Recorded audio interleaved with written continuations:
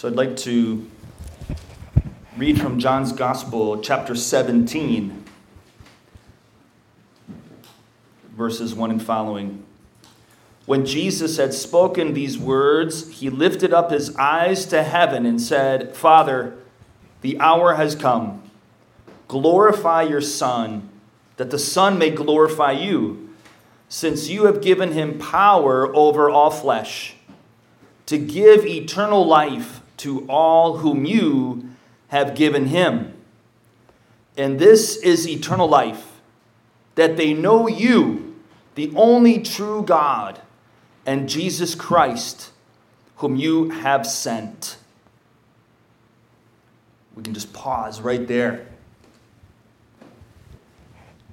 Jesus is praying this prayer at the Last Supper. This is his high priestly prayer. It's one that I like to go back to often, because Jesus is modeling for us how to pray to the Father. The way he prayed here at the Last Supper had to be very shocking to the apostles. He had already taught them the Our Father, the Lord's Prayer, because they asked him to teach them how to pray. But this John chapter 17 is like a whole different level of intimacy with the Father that he was modeling for them, but not just for them, for us as well. Jesus, being the Son of the Father, knows the Father's heart and wants to reveal it to them. And he wants to reveal it to each and every one of you this morning, more and more.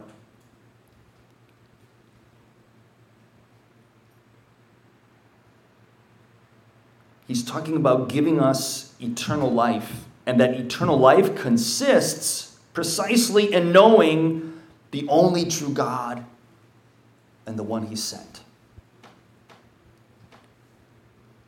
So Jesus is relating eternal life, which is related to happiness, you could say, and paradise, right? I think when we think of eternal life and when we hear Jesus talking about eternal life, we can understand that he's talking about heaven and paradise and happiness. Happiness. God wants us to be happy. God wants you to be happy. He wants to make you happy. The Father wanted to make us happy. He wanted to save us. He wanted to redeem us. He wanted to restore us. He wanted to reconcile us. How? Through Jesus. And together, they wanted to do that by sending the Spirit. But that is something I think is constantly under attack. That belief in God's goodness and in his desire to make us happy is something that the devil is constantly trying to undermine. Right from the beginning, if you think about it, the way he tempted Adam and Eve. He sowed doubts, a big doubt, I guess you could say, in the hearts of Adam and Eve. And that doubt was basically, God doesn't really want to make you happy. He's holding something back from you. You have to make yourselves happy. You have to be in control if you really want to be happy. What a lie. What a lie. But I think the devil tries to repeat that lie to each and every one of you in different ways. But it all comes back to that one fundamental lie. That your good Father doesn't want to make you happy. Because you're not good enough, because you don't deserve to be happy, because he doesn't care about you, because you've ruined God's plan for your life, whatever the lie might be. But it ultimately comes down to that. And that's why I put it right at the beginning of the prayer dare. Lord Jesus, I believe that you are very happy with me and that you really want to make me happy. I think it's important to renew that every day. And maybe you're saying to yourself, well, that doesn't really feel true to me. I don't really believe that, or I have a hard time believing that. Well, join the club, right? That's the struggle that we all have to engage in. That's where the healing begins. The healing of our relationship with the Father. Jesus wants us to have the same relationship with the Father that he has. And that's why he was modeling for us how to pray and how to express our desires, especially our desires for happiness. Heavenly Father, Abba, I want you to make me happy. I want to entrust my happiness to you today. I want to renew that today.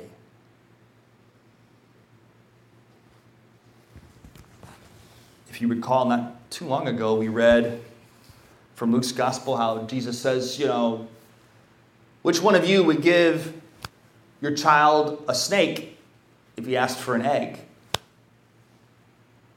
Right? And so if you who are evil know how to do good things for your children, how much more will your Heavenly Father give you the Holy Spirit?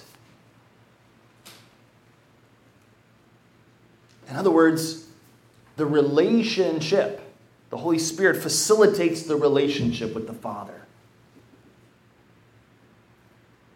And the Father's desire is for us to have that beautiful relationship with him, that intimate relationship with him, that life-giving relationship with him. The prayer dare goes on.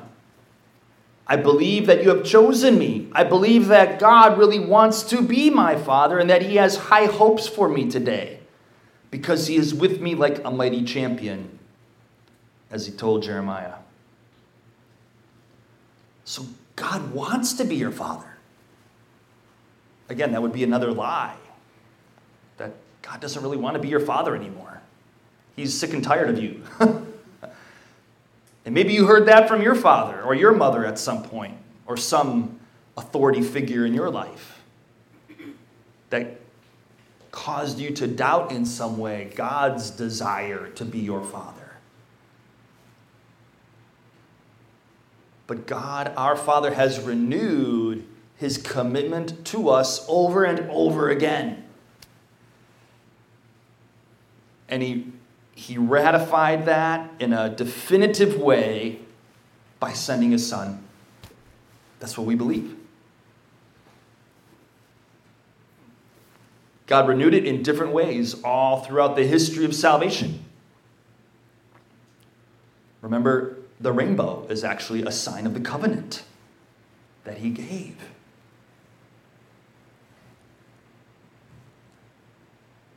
The Passover with Moses and the miracles that he worked was another renewal of his covenant. And every time we celebrate Mass, we are renewing that covenant. Remember the words of consecration that I pray. This is the chalice of my blood, the blood of the new and eternal covenant, which will be poured out for you and for many for the forgiveness of sins. Do this in memory of me. So every time we do this, every time we celebrate Mass, we are renewing, God is renewing his covenant with us. And we are offering ourselves, at least that's the intention. That's the intention of the church, that's what God would intend for us, is for us to renew our commitment with him and to him. But he does it first. He does it first. And we'll come back to that. Okay, let's continue with John's first letter, chapter 4, where he talks about God is love. This is verse 7. Beloved, let us love one another, for love is of God. And he who loves is born of God and knows God. He who does not love does not know God, for God is love. In this, the love of God was made manifest among us, that God sent his only begotten Son into the world, so that we might live through him. In this is love, not that we loved God, but that he loved us and sent his Son to be the expiation for our sins. Beloved, if God so loved us, we also ought to love one another. No man has ever seen God. If we love one another, God abides in us, and his love is perfected in us. So John is reiterating here the fact that God loved us first. God took this initiative. As I like to say, God is the protagonist in our relationship. He's the one proposing to you, his bride. And he proposes to you each and every day. He says, come and follow me. And so I think it's good for us each and every day to renew our yes. It's a healthy thing for those of you who are married.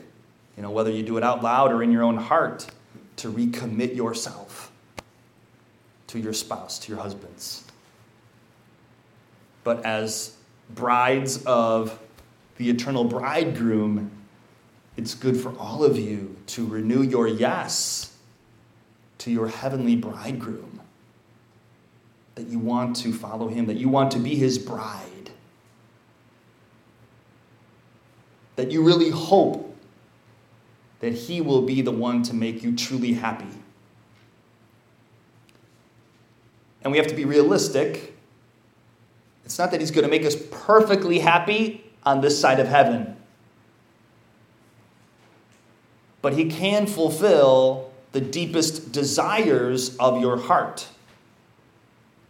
And don't we all want somebody to make us happy? We want to know that somebody's out there that really lives to make us happy.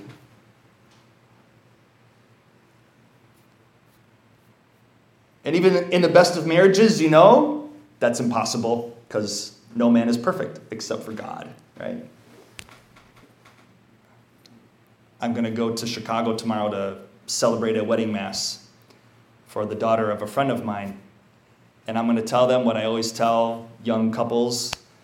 You know, I'll say, Tracy, don't think Danny's going to make you perfectly happy because he's not perfect.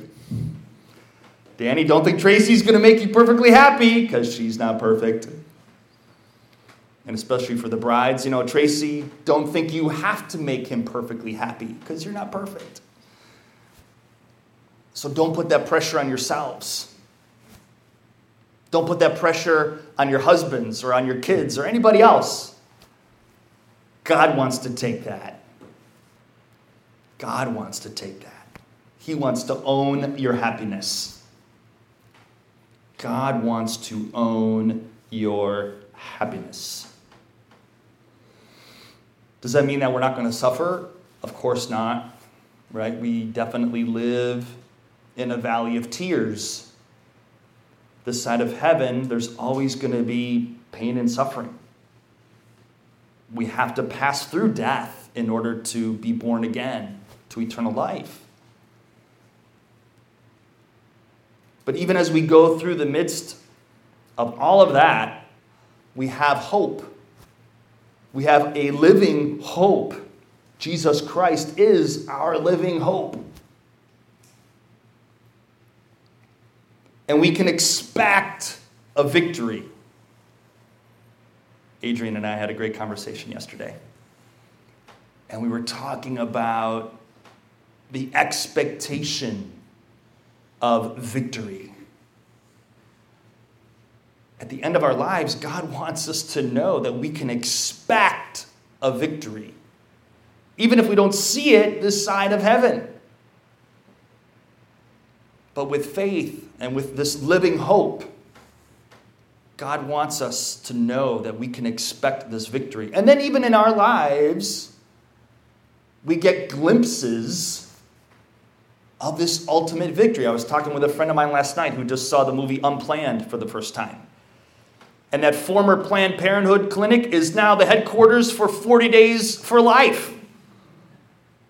Well, if that isn't a foreshadowing of the ultimate victory of Christ over the devil, I don't know what is. Talk about transformation. Talk about restoration. Talk about redemption. And that's for all of us to claim. I just mentioned that it's good to renew your commitment to your bride, but it's also a good thing to claim your victory every day in Christ. That no matter what you face, you are assured of ultimate victory. That death, sickness, disease, sin doesn't have the final word.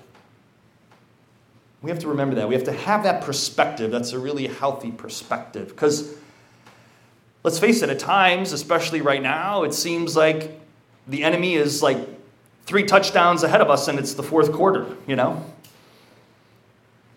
And we're going to lose the game. But no, I think that's why we all love a come-from-behind victory so much. If you think about it.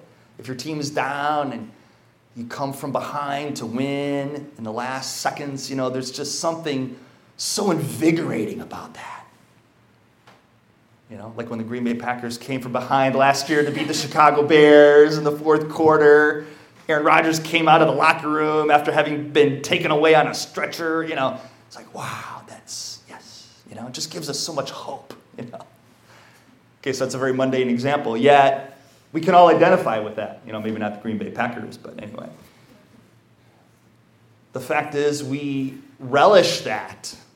We relish that come from behind victory. And in a sense, it looks like we're behind right now. It looks like the good guys are losing right now, perhaps. Certainly, the devil would have us believe that the good guys are losing and that we're going to lose. But we're not. We are not going to lose. In fact, we've already won. And that's why I say to you, claim your victory each and every day. Don't sweat the small stuff. John goes on, by this we know that we abide in him and he in us, because he has given us his own Spirit. Again, we have assurance, we know, because of what he has done. He has given us his own Spirit. That promise, the promise of the Father. And we have seen and testified that the Father has sent his Son as the Savior of the world. So he goes on to say here, so we know and believe the love God has for us. That's conviction. It just is oozing out of these verses. There's conviction there. How does John have this conviction? Well, because he's full of the Spirit. He witnessed Christ crucified. He was standing right there. And he saw just how dead he was. But then he saw him alive. Like never before. Like never before. Remember that. He saw him alive like never before. That's another great hope that we have. Some of you know that when my dad was dying, he asked me, so am I dead yet? He was getting kind of confused. And I said, oh, no, Dad. I said, when you're dead, you'll be more fully alive than you've ever been before. He just smiled.